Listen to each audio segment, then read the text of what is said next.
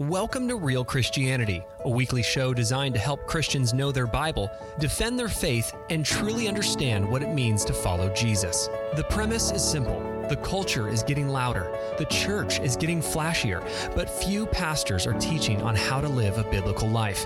My name is Dale Partridge, along with my incredible wife, Veronica. Join us as we start an important conversation about what it really means to be a Christian.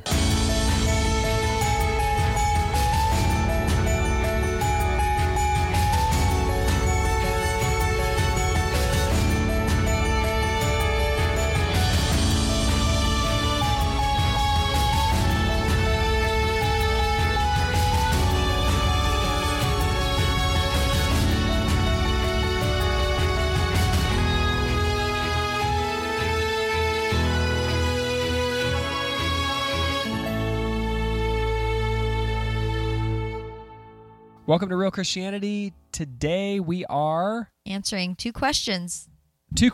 We try to do this at least once a month where we answer questions that are coming in. Sometimes I'll put something out on Instagram, and actually that one time I did, I got like 300 questions. And so I still reference that. I told you. I was like, you're going to get blown up. Be careful. So these are two of them that I think are consistent, like lots of people ask these questions. Yeah, we generally try and answer the questions that people ask us the most. Yeah, so today we're going to be answering a question on how to stay consistent in your prayer and quiet time, and then also answering a question for the singles, how do you make it through being single, and any tips on kind of making it being single if you want to be married. And so we're going to get both of those today. And I'm going to hit the first one. Veronica is going to hit the second one. Veronica does also add her opinion on the first one once I'm through the beginning of it. So let's start off and read these questions. You know what we forgot to do the last episode? Is to mention if you guys haven't left a review yet. I'm so good at that, and I always forget, or I never forget to do that. Anyways, before we jump into this, guys, if you have not left a review of the podcast, would you do that? The reviews really do help the exposure of the show. iTunes puts it in their algorithm, and we have, I think, almost 3,000 reviews at this point at a 4.9 star, I guess, average is what it is. And if you guys would leave a review, you just tap the stars. You don't even need to write anything, but if you just tap the stars, it would just mean a lot. You could also find these podcasts on our website now at relearnchurch.org/listen. You can get all the information about our podcast, the video, the audio, the notes, the scripture references, all that is available at the website. You could also find the links to Google Play, to Spotify, and other places that you can listen to the show. Okay, now we can go. All right, first question. How do I stay focused on building my relationship with God? I find myself being inconsistent in my prayer time and quiet time. Any tips on how I can get better at this? Well, first off, welcome to the problem that many Christians have dealt with. I think the answer that I'm going to offer is hopefully, at least for my own journey and your journey on this. Let's start with Galatians. I'm going to give you a couple scriptures to start off with. Galatians 5:17. It says, "For the desires of the flesh are against the Spirit, and the desires of the Spirit are against the flesh. For these are opposed to each other to keep you from doing the things that you want to do." That's kind of a crazy passage, right? Go like, my flesh and my spirit are at war, is what it's teaching. And they're against each other. So true. I can think of just so many circumstances in life. Like, Lord, why did you make me this way? And it's like he wants us to choose to follow him. And so to choose to walk in the Spirit. And so your flesh is never going to want to do your quiet time. That's not a thing that your flesh is going to desire, to go sit in the Word of God or to submit yourself in prayer. That's not something that your flesh is going to want to do. So don't expect your flesh to want to do that. Especially when you're just starting out. Especially then, yeah. But your flesh is, in my opinion, your flesh is never going to want to do it. It's your spirit that start to put your flesh into subjection, that you can start really enjoying and having a discipline doing that. But you're right. In the beginning, you're still learning how to put your flesh into subjection of your spirit. It's a maturity, I guess, that it goes with. And our flesh's desire is laziness, passivity, convenience. comfort, works for you. pleasure. That's the things that our flesh wants, not disciplined, focused time with God, where you're going to submit to the hard things of Scripture. And we live in a culture that glorifies busyness. Everyone's so busy. You need to be busy. If you're not busy, then you're nobody. Like, our culture caters to that. And trust me, Dale and I are busy people. We have plenty of things we can fill our time with, but this takes priority. Yeah, you don't go and say that Jesus Christ is Lord and priority, but then throw him on the back burner. If he's priority, you'll make his word priority in the morning or whatever time of the day we do in the morning and at night. That's kind of our system. I want to give you another scripture, 1 Corinthians 9:27. This is Paul saying, "But I discipline my body and keep it under control, lest after preaching to others, I myself should be disqualified." Paul's saying, man, I put my flesh into subjection of my spirit. I discipline my body. And so again, even Paul does this stuff. You know, there's things Paul talks about in Romans. The things that I want to do, I don't do. The things that I don't do, I want to do. Like he's in the same dilemma. I want to read the Word of God. I want to get in prayer, and for some reason I don't want to do it. But the things that I do want to do, I don't. Like, it's just this back and forth battle in your mind, and so it's very common.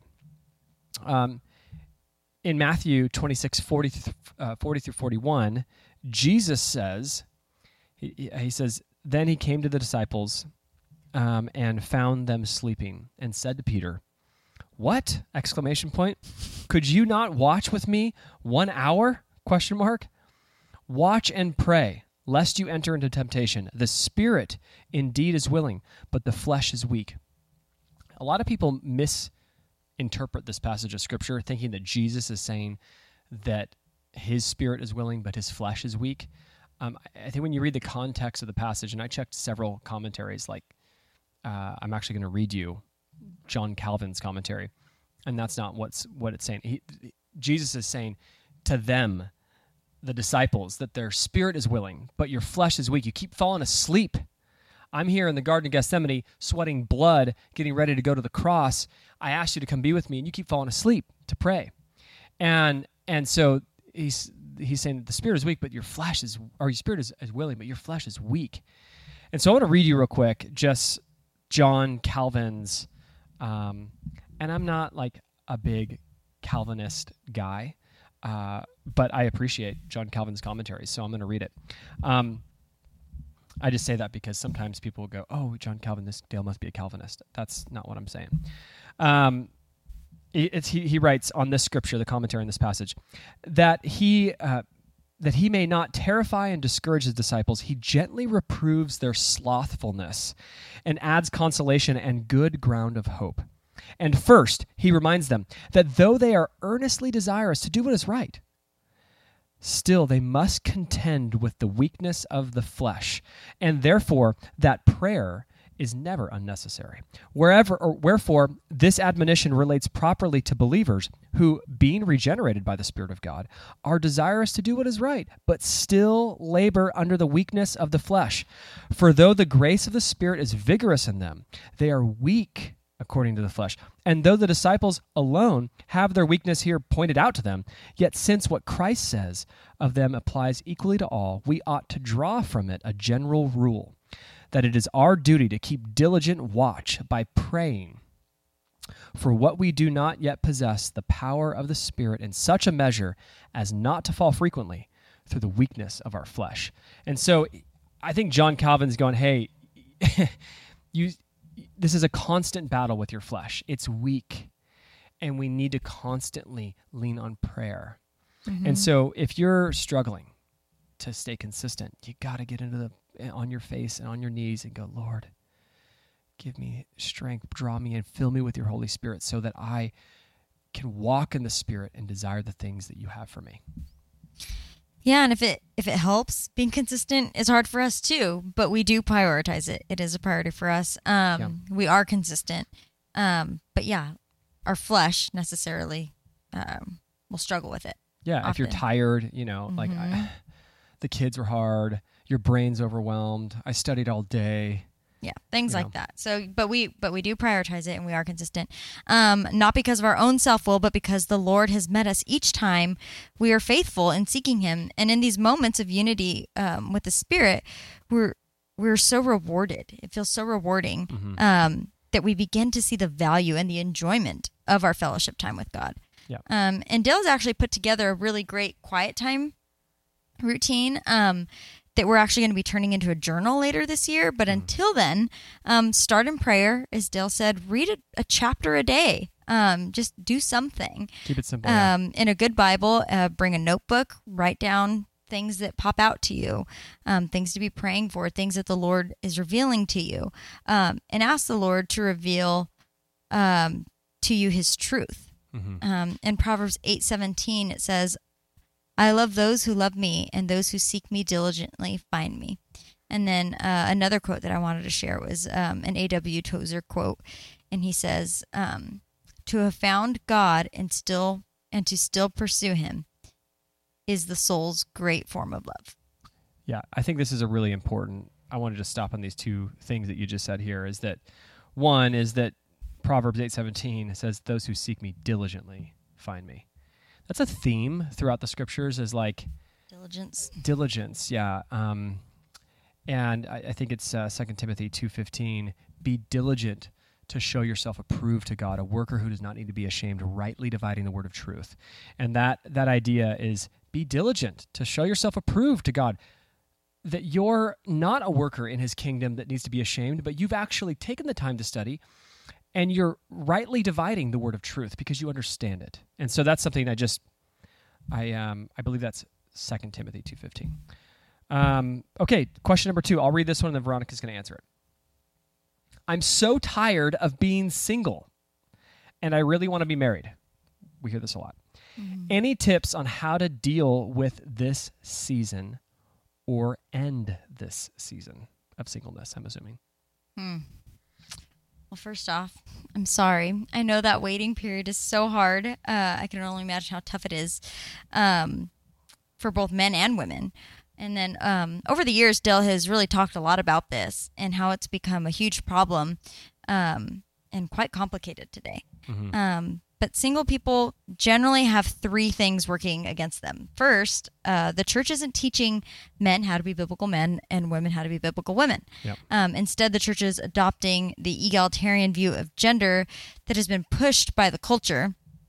And gone are the days where teenage girls desire to grow up and to get married and to have children and become a mother and a wife. And think about how rare that is.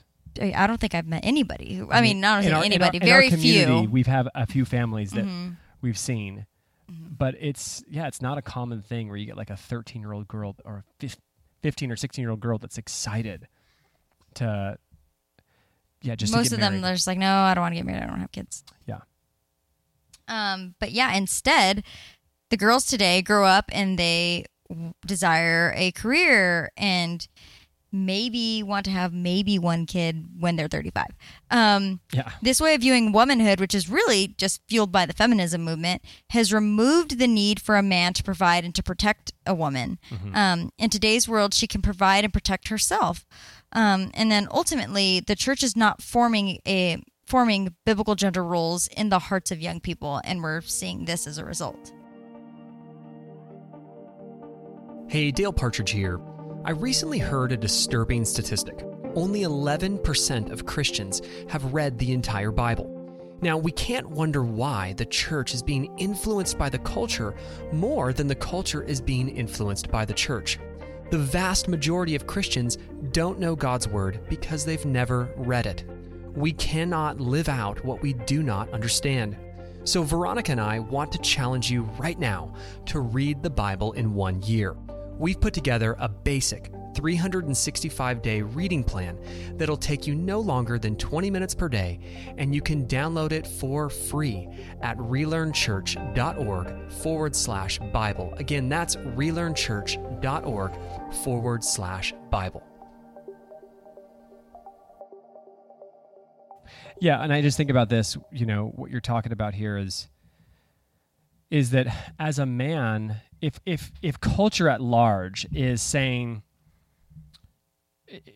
women can provide and take care of themselves, but for times past, like a man would grow up and look for a woman to care for. Like the woman's dad would care for her until he handed her off to her husband.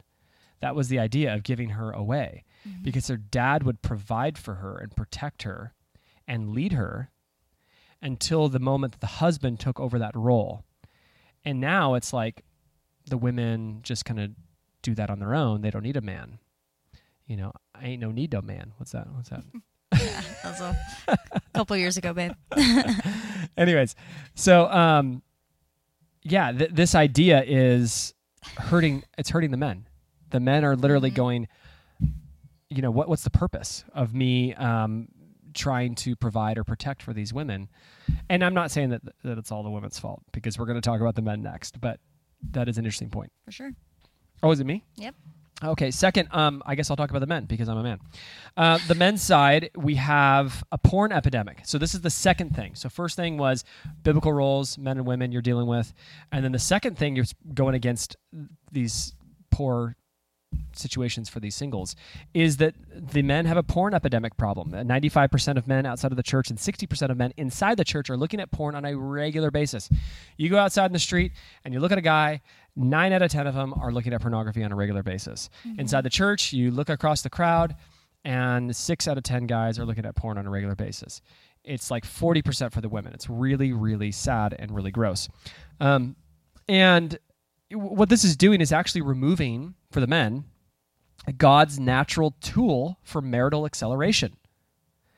When you want to have that, when you have that sexual desire that's good, that's from the Lord, but you continue to release that sexual desire in front of a computer, where's the desire? The desire is lost to go pursue a woman. The motivation. Yeah. The fuel, the way to get there. You just kind of put it somewhere else, and that's a big deal. That's a big cause of this singleness epidemic. You know, why get married when I could date around, stay free, and, you know, have masturbation at complete freedom on my own time? That is, to be frank, what's happening in a large case in the church. That's how these guys can remain single for so long, because if they were holy men not looking to commit sexual immorality, they would be very motivated to start speaking to women and start getting in a relationship. And that's, again, I believe God's design for it. It's just one part of it.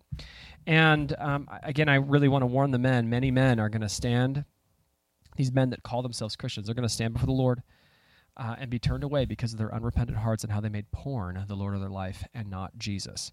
And so I'm very particular about this conversation around porn because I know how destructive it is. And there's an article that we'll tell you about when we close the session that you guys can go and take a read on our website. The third thing that you're dealing with in the single epidemic, from my perspective, is this extended adolescence in men. First, adolescence is an invention of the 20th century. Before the 20th century, you were either a boy or a man. There was no like middle ground area. Adolescence is this way of the culture to sanitize adult boyhood. It's a word to kind of make us be more comfortable with adult boyhood. But the reality is that's what it is that men are remaining boys for long periods of time. They're not becoming men. Moving out, growing a beard, and paying your rent doesn't necessarily make you a man. And we like to believe that those are like, oh, I got a job and I moved out, and now I'm a man. Providing for yourself is a big part of it. It's an aspect. It's an aspect of it, yeah. But manhood is much more complicated than that. We actually did a series on manhood, if you haven't listened to that as well. The average age right now for men moving out of their parents' house is between 25 and 30. I heard the age was like 28 a few years ago. That was several years ago. Yeah, and the average age of marriage for a man right now is 29 and a half years. And so it's really sad. So you combine feminism and kind of remove the need to really care for a woman because they care for themselves. You combine that with pornography and combine that with boyhood, adult boyhood or extended adolescence, and you get singleness epidemic. That's really what's going on, in my opinion. I think it's way more complicated even than that. But you're seeing this in the church and in the culture. Yeah, and in terms of practical help on the issue, we have a few tips. So tip number 1, Dale and I are all about online dating. All about For it. some reason, Christians are so afraid of it. And I think if you're truly longing for someone and you just haven't been able to find that person in your community or through friends of friends, use every tool available to you. Obviously, use wisdom and discernment in who you're going to be meeting up with. But Yeah, we're not against online. We have a couple in our church who met online dating. Yeah, it's awesome. They're married now. Married, have a baby.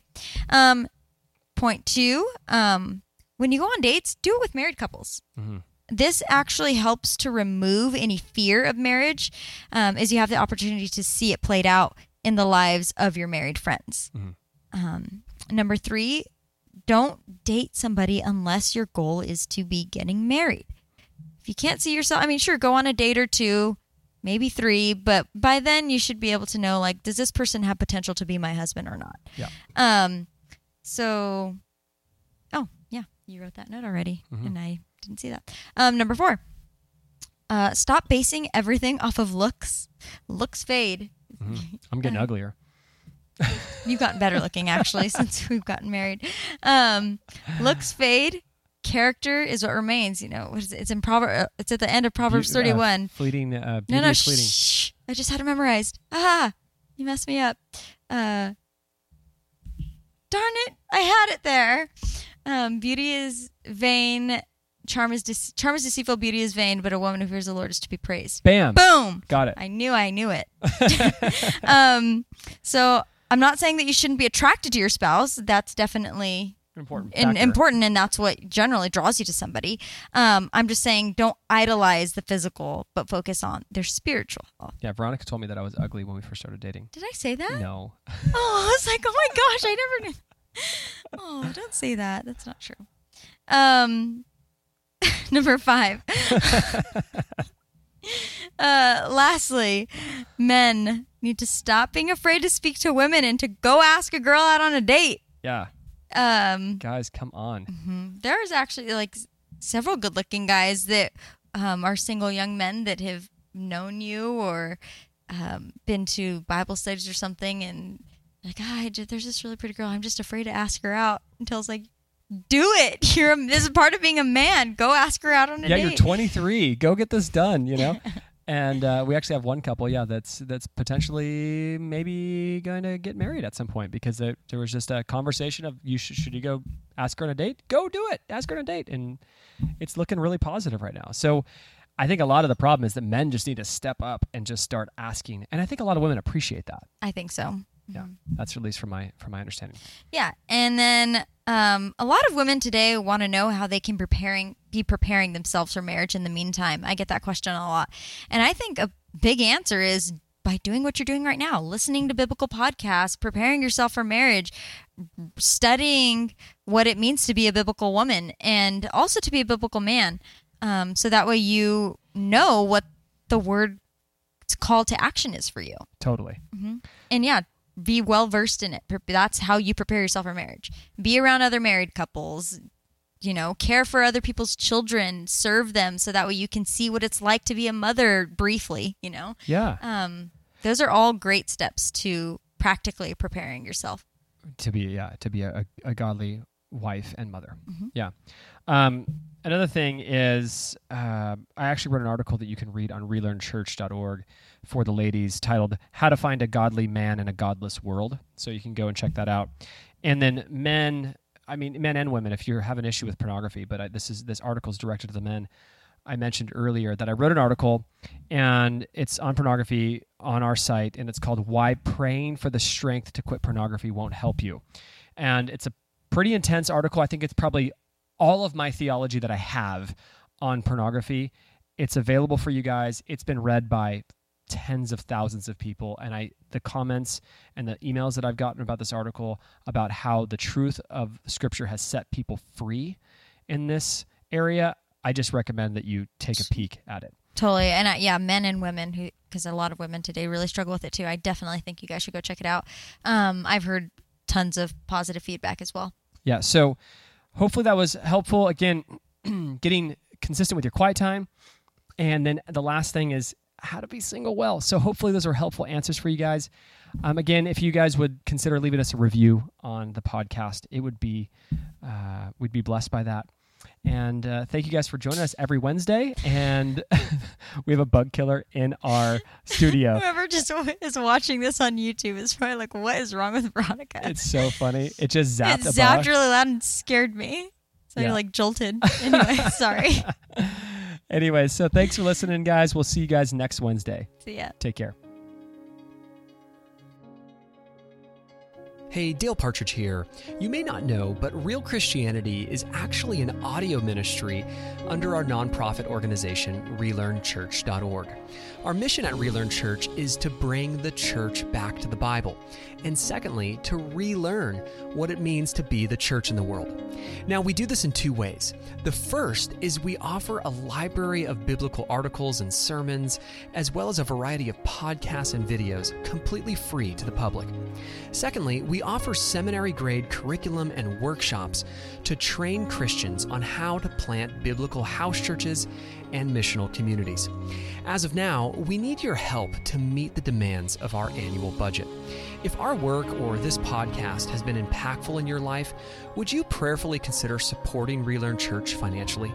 From $10 per month and up, every little bit helps. If this interests you, you can make a tax-deductible donation at relearnchurch.org/donate. Again, that's relearnchurch.org/donate. Thank you for your consideration.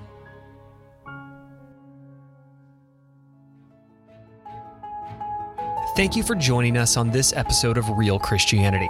Real Christianity is an audio ministry of relearnchurch.org. If you'd like more information on how to live out a biblical life, relearnchurch.org hosts a variety of articles, podcasts, sermons, and videos to support your journey. Real Christianity is a 100% listener-supported ministry, and if you'd like to support our efforts, simply click the Donate tab at relearnchurch.org. You can also connect with both Veronica and I on Instagram, Facebook, and Twitter for daily lessons and Bible teachings. Thank you for being with us today. We hope to see you next Wednesday for another episode of Real Christianity.